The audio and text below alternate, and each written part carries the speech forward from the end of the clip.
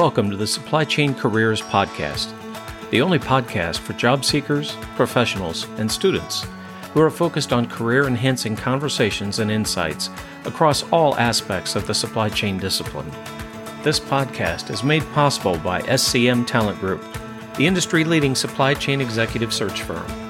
Visit SCM Talent Group at scmtalent.com. To search for or to post supply chain jobs, visit the Supply Chain Job Board at supplychaincareers.com. I'm your podcast co-host, Mike Ogle. And I'm your podcast co-host, Rodney Apple. In this episode of the Supply Chain Careers Podcast, we speak with Toni Rohrer, who provides her unique perspective about how to connect industry and students through university career services.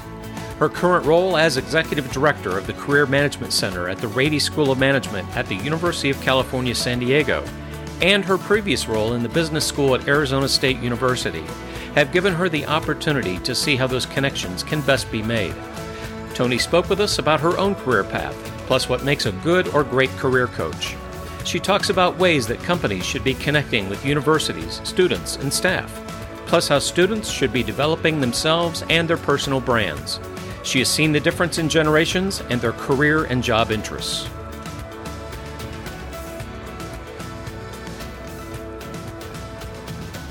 Toni, welcome to the Supply Chain Careers Podcast. Nice to be here. Thank you for having me. How did you get started in career coaching and management? It's been a long journey. I love education, and my undergrad is in English education. So I actually taught high school English.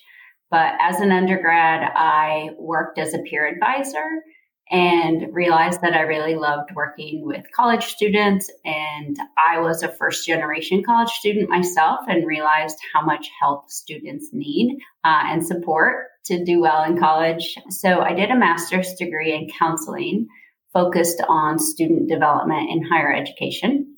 Throughout my whole master's program, I was focused on the first year experience. I did a semester-long internship at a women's college in Raleigh, North Carolina in first year experience. And when I graduated, that had been my goal all along.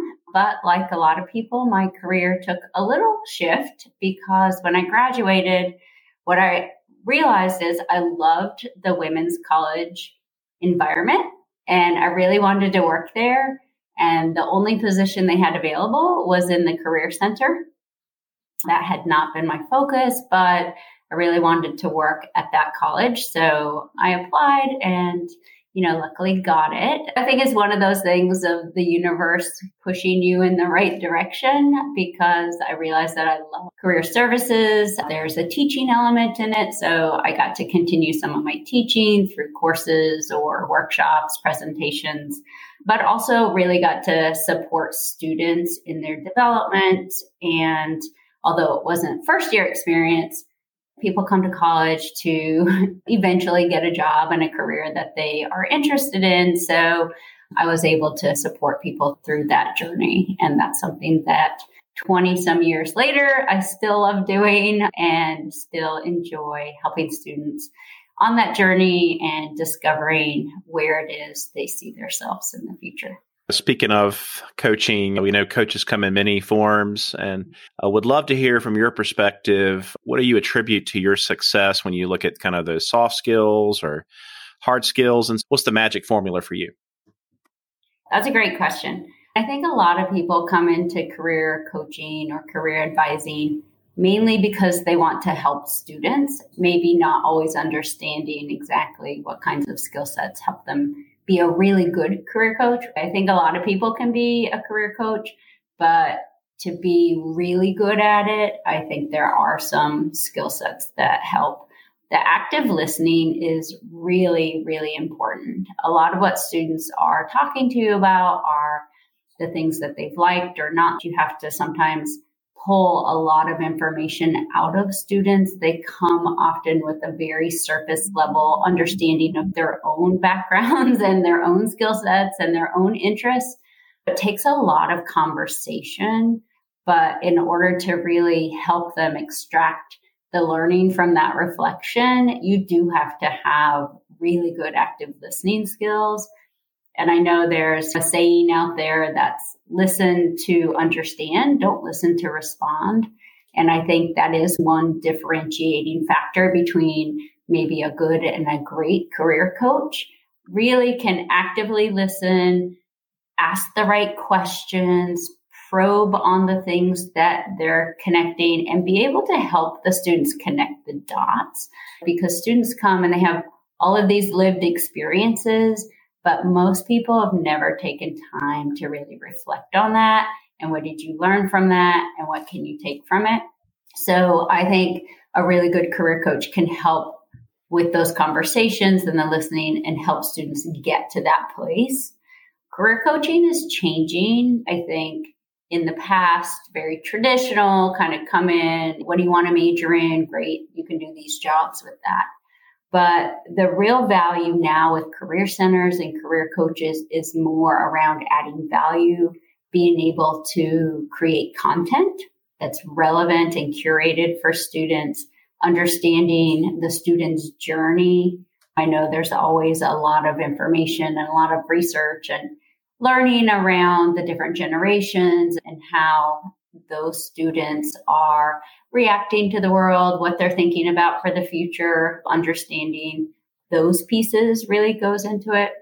And then I think something that's important for career coaches and maybe harder sometimes with the undergrads, really being able to be objective in your coaching with students. We all have our own opinions about what makes a good job or not a good job, or what company might be the right place to go, or maybe you have your own biases against consumer brands, certain places.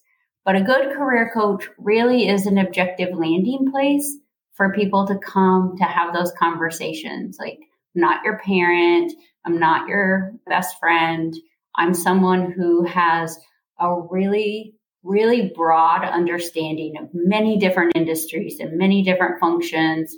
And I can ask the right questions to help students think about things in a certain way, as opposed to trying to direct them in a way that I think is right. So they have a lot of people in their lives telling them what to do. Parents, significant others, friends. A lot of people have opinions and advice. And I think the benefit of a career coach is that you add that objective voice and ask the right questions to help them get to the answers that they're looking for or the information they need to make a decision in that way. Students and alums and people we work with always appreciate being able to have that kind of sounding board. I think that's something that makes a career coach a really good asset for students. Tell us about some of the ways that you've worked with companies to connect them to students, to faculty, and staff resources at the university. I think traditionally, most university career centers are doing a lot of the same things in terms of career fairs and events and that type of thing. The last year and a half has really changed things a lot, with everything being virtual and having to reassess what's happening in the career space for employers and universities. We've done a lot of traditional things like on-campus recruiting events. We've had case competitions, connecting employers to students that way. Our supply chain executive consortium has done a really great job of connecting employers to students through some events they've done. One specifically that's really successful is a Women in Supply Chain event that they started about 3 years ago in conjunction with the corporations that are part of that consortium. And so they've been doing that each year. It's been a really great event, getting women in supply chain in front of the students to understand how they can be successful in supply chain roles. What's changing is that with everything going virtual, is they actually have direct access to students without a career center. So if you think about traditional events or coming to a classroom or coming on campus, you need someone on campus to advocate for that and bring you there. You can't just show up. But in the online space, you can just show up and you can have your own event. Something companies thought about this year is, well, we don't have to go to the Career Center events, we can actually host our own event and invite all of the schools to our event. And then we get access to all the students and we only have to do one thing. The challenge of that is that there's so much noise for students in the recruiting space. There are so many companies doing their own thing, but the career centers are still doing their own thing. And the students are getting overwhelmed and not really understanding how to navigate the process and where they should show up. Companies are often doing multiple events. We had one company that did, I think, 25 events for our students. What is their expectation of engagement? It's getting really messy where the career centers can really add value and put some bumpers on things is to work with the employers to figure out what are your goals. And so we still have a value add of creating access to students because even if employers want to do things on their own, who knows who's showing up? Could be students unprepared, could be students not even really interested, could be not qualified students. So I think where the career centers need to go in that space is understanding what the employer's goals are and then giving some individualized advising services on where they should engage. So depending on what the goal is, it may be connecting them with a faculty member who has an applied project, getting them inserted into a case competition that's happening, creating new events if a lot of companies have the same goal. So I think a really good example of that is all of the initiatives around diversity, equity, and inclusion. Earlier this year, we heard from a lot of our organizations that their strategic goals were around DEI and DEI recruiting. If we think about this is a goal all of our employers have, how do we add value by creating access for them to the right students at the right time? And so we did create an event this fall. We called it the Multicultural Club Expo.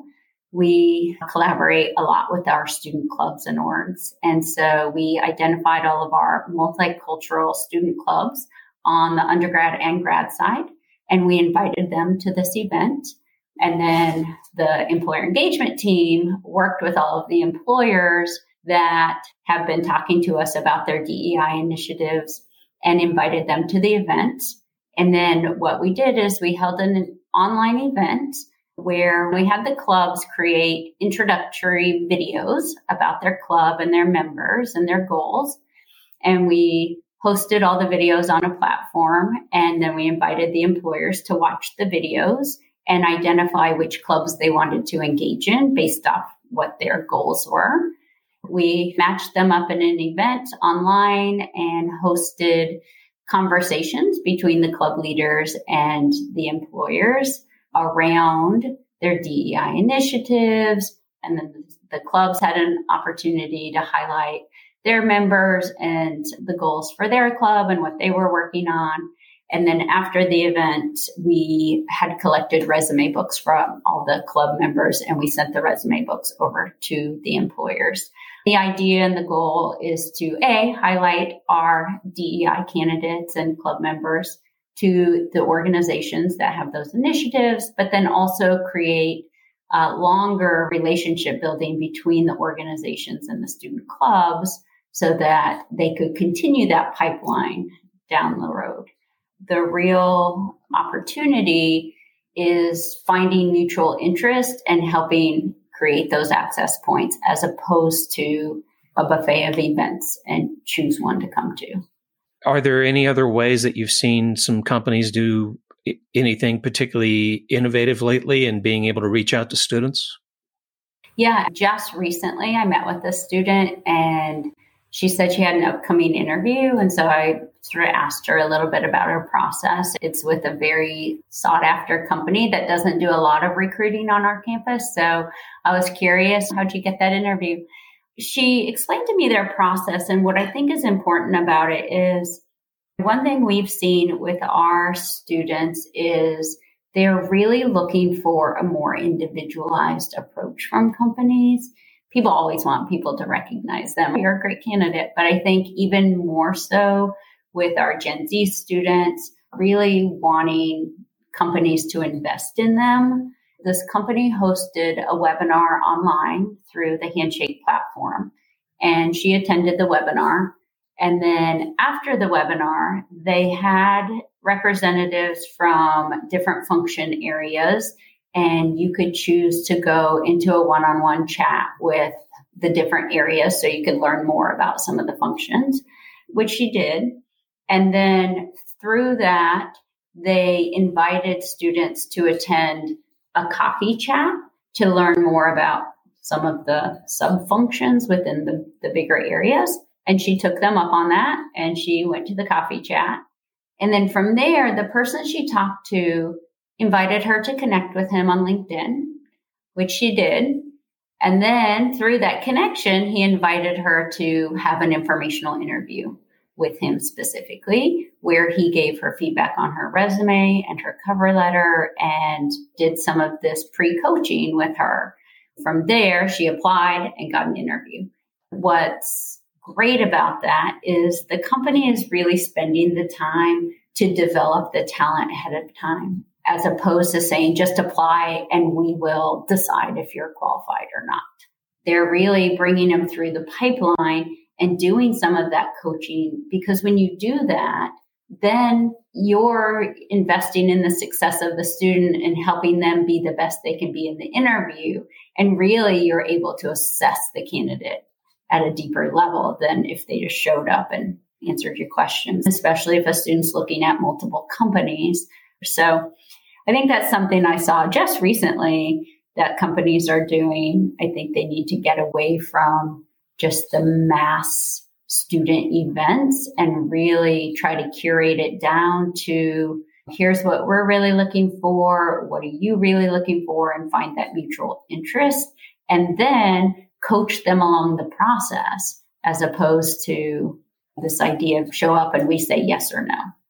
That sounds like they're moving away from the speed dating to more of a courting type of an approach, while supporting and coaching and trying to get them ready for the big dance. Yeah. Yeah. I definitely see companies investing more on the front end with students. And I think that is what those Gen Z students are looking for. Are there certain things you do on the outbound side where you're coaching the students, coaching them to figure out those companies that may align with their values and the kind of work they want to do?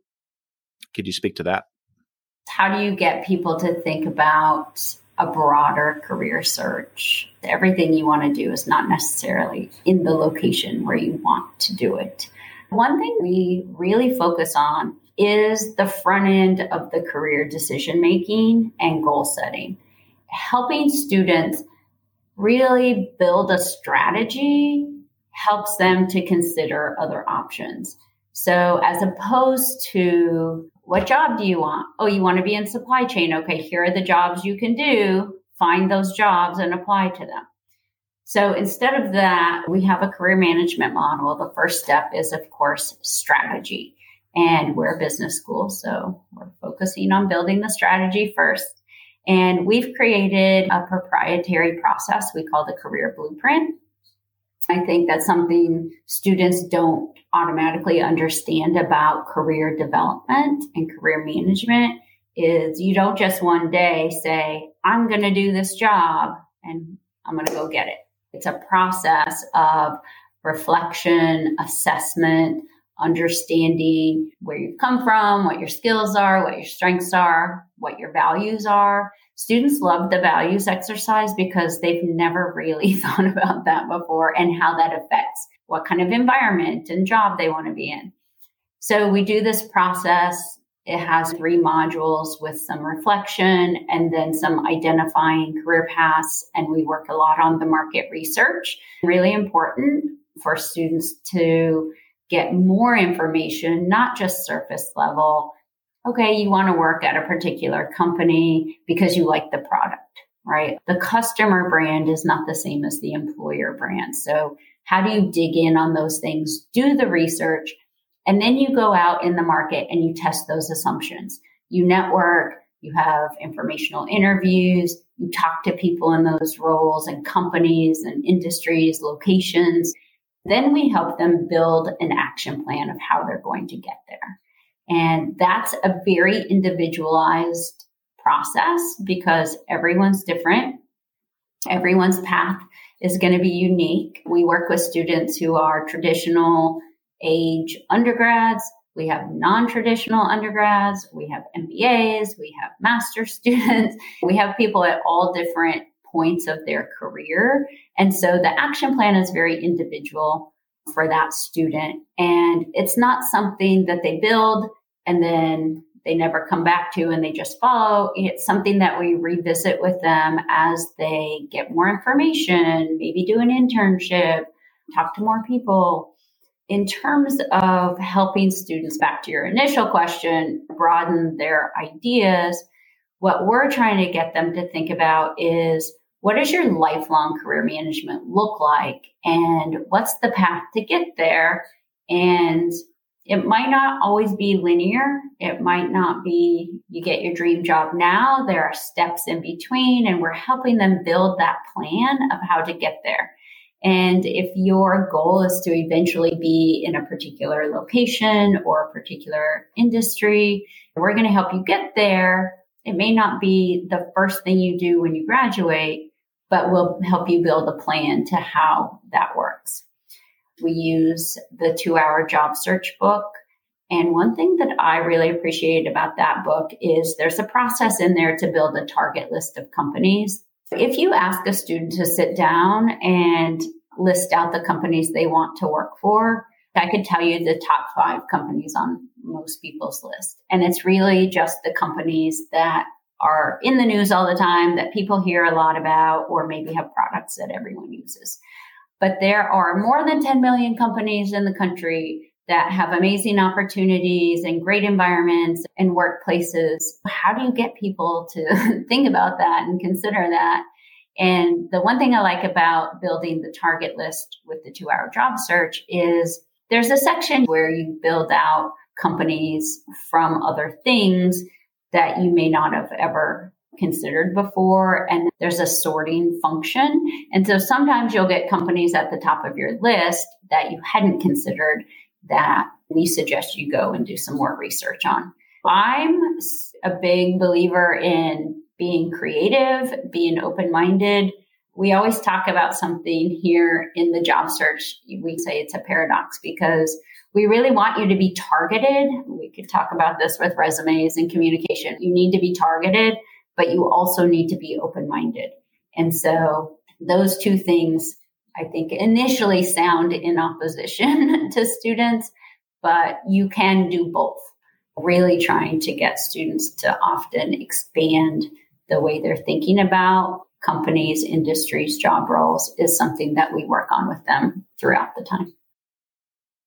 During this short break, we recognize that this podcast is made possible by SCM Talent Group, the industry-leading supply chain executive search firm. Visit SCM Talent Group at scmtalent.com. To search for or to post supply chain jobs, visit the Supply Chain Job Board at supplychaincareers.com.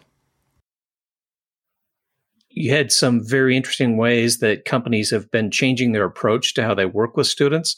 Have you also seen some of the ways that industry should probably change some of their practices, maybe particular techniques they should avoid? If we're talking about recruiting students, I would say the things that students don't like are probably the same things companies don't like. So, for example, a lot of employers spam students. And with some of the technology nowadays, it's made it much easier for them to do that.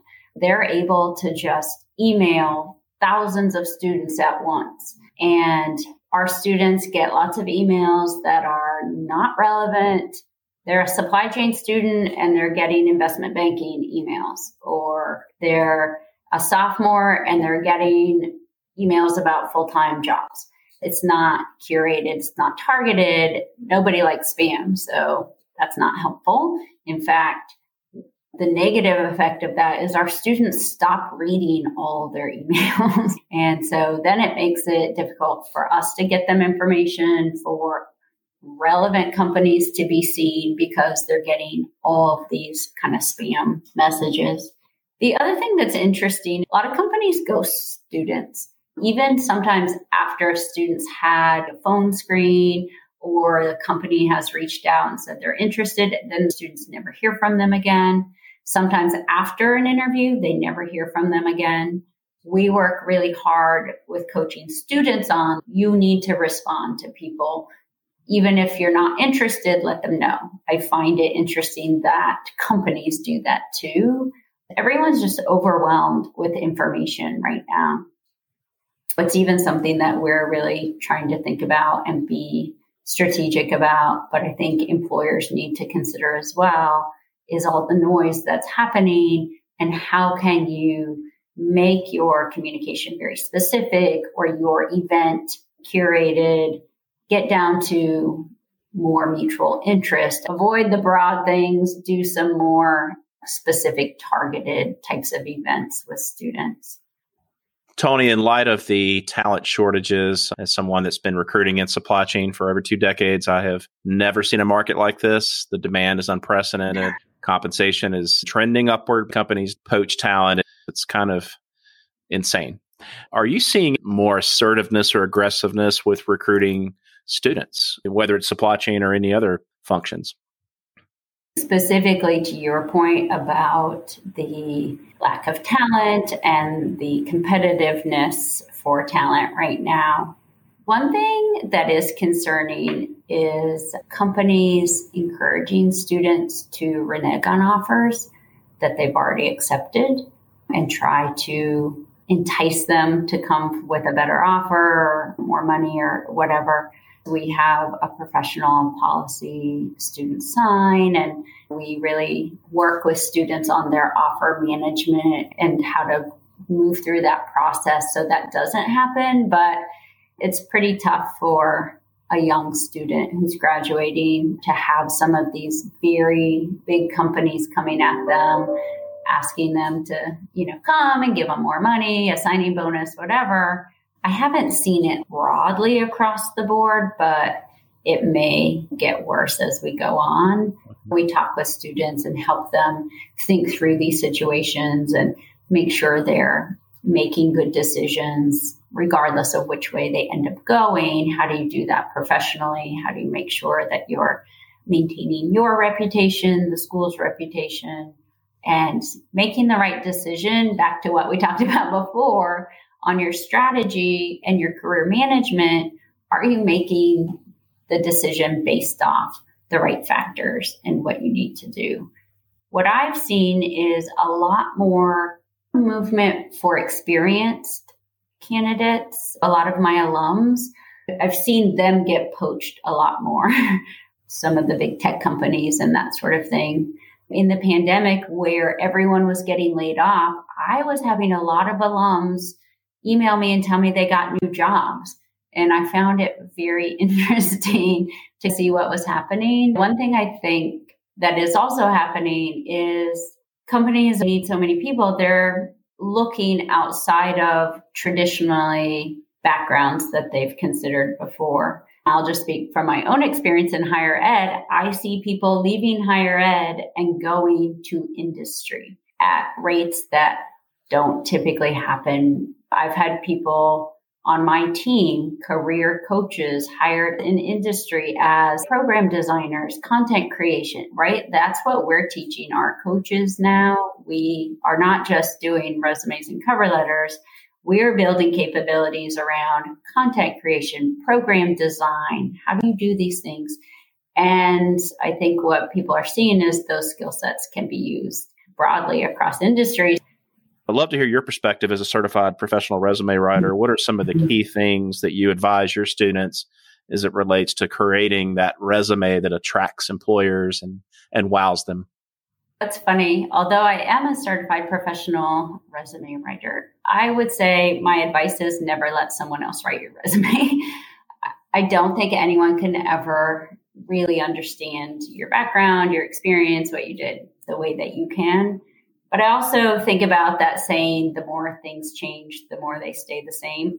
I've been doing resumes for a really long time. There's not a lot of difference in how people do resumes. So it might be like, oh, the trend is put in an objective. Oh, now the trend is don't put in an objective. What I talk to students about is anyone can take everything they've ever done and put it on paper. That's not hard, right? Anyone can do that. The skill that comes along with resume writing is being able to look at all of the information, pare it down to what's really important, and be able to clearly and concisely summarize. That's a skill that can be used across a lot of areas, but you can apply it to the resume too. Resumes should be targeted.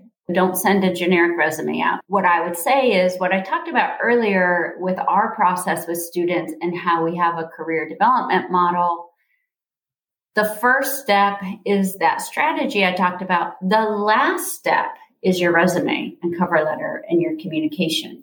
And the reason for that is if you don't know what you want to do and you don't know what your value proposition is, how are you going to write something that reflects that? Resumes are tactical. They help people feel like they got something done. People don't know what else to do, so they go to the resume first. If we have students who come in and they've never met with us and they want a resume review, we pull them back, and the first question we talk about is their strategy and their focus and what they're looking for. We want to help students really understand that career management process before they can focus on the tactical stuff. It's not different advice than people have always given, which is make your resume neat, easy to read, targeted. The format is important to have it just be really simple and clear. What I usually tell students is the format of your resume should not take away from the content, because the content is the important part of that. We hear a lot of things in the media about recruiters and how much time they spend on a resume. The one I usually quote is 6 seconds or less. In 6 seconds, what have you put on your resume that's going to get someone's attention, that will put your resume into the pile, that it will be reviewed more closely? With students, one thing I always try to caution them about is trying too hard to tailor their resume to ATS systems. There's importance in understanding how those systems work. There are lots of programs that'll tell you like specific companies and they use this ATS system and this is how it works. With students, what I find is if they focus too much on that, their resume ends up sounding very disjointed and it's harder to understand. It's good to understand how it works, but trying to sort of game the system ends up making your resume not as easy to understand and doesn't really highlight the things the way you want it to. You had just spoken about resume writing. What are your thoughts as well about things like LinkedIn and social media advice for students? I love LinkedIn. Huge fan of that if people use it well. We talk about LinkedIn as part of their personal brand, part of those marketing materials. So I think one of the key things to think about with LinkedIn is to be intentional with what's on there. I don't know that people are always intentional. They go on, they follow a bunch of companies and channels, and people throw a bunch of skills on there, kind of haphazardly just put everything on there, sort of like the resume, right? It's not curated. So really thinking about being intentional in what you want people to know you for. When I talk about LinkedIn with students, I say you have a brand whether you know it or want it or not. So why not be the person in charge of that? With LinkedIn, you can shape the way people think about you or what people know you for by following specific companies, liking or posting specific articles or updates. Start following supply chain channels and reading articles and sharing those out. Over time, when people see your name attached to that specific topic, they start to recognize you associated with that. If you share an article about supply chain and then you share an article about higher ed and then you share an article about baseball, people don't know what to do with that. They don't know what to think. There doesn't seem to be any focus. And so again, back to the strategy and what you're trying to accomplish and what you want people to know you for, those are the things then that you can put out there. And LinkedIn's obviously changed a lot over time in things that you can do on there. You can shift your skills around now so that you can highlight which ones show up on your homepage.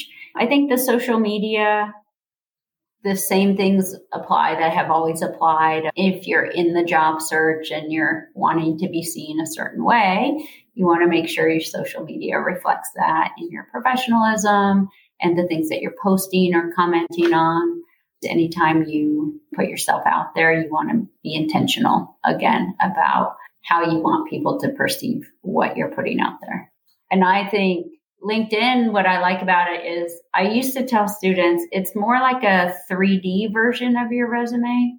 So you can have multimedia on there. The resume is just a one-dimensional piece of paper, whereas LinkedIn is this dynamic, live vision of who you are and your values and what you believe in and what you want to be. Tony, you've shared some excellent advice, I think both for companies that are seeking to hire students and the other way around with students and putting a lot of strategy and thoughts into how they should look at their career. I would love to hear what's some of the best career advice you've received throughout your career. And is there anything else you'd like to share with our audience before we wrap up today? Having been in career services and higher ed for a very long time and seeing how things have changed and shifted over the years, I think probably such a big learning is the ability to pivot and accept change and move quickly with it is even more important nowadays than it has been. The pandemic was a really big eye-opener for everyone. It was something that forced everyone to look at things differently and pivot and change really quickly. And I think the people who were successful at that were able to internalize that quickly, think about what needed to be done, and come up with some solutions very quickly. But I think change is hard for people. Sometimes they can't quite get on board with that. But I think if you apply that to your career management, we no longer live in the time where people know exactly what they want to do, get one job, and they're there for their whole career. I have 2 college-age kids myself, and talking with them, it's interesting that sometimes students still have this idea that they have to know exactly what they want to do for the rest of their life. And what I'm really trying to get people to learn, and what I've learned in my own career, is there's not a linear path necessarily. Think about where you add value, where you enjoy your work, where you get to use your strengths. And there are a lot of different places you can do that. But if you are able to understand that and pivot quickly, then when these disruptors come to the market, you're able to pivot and be successful that way.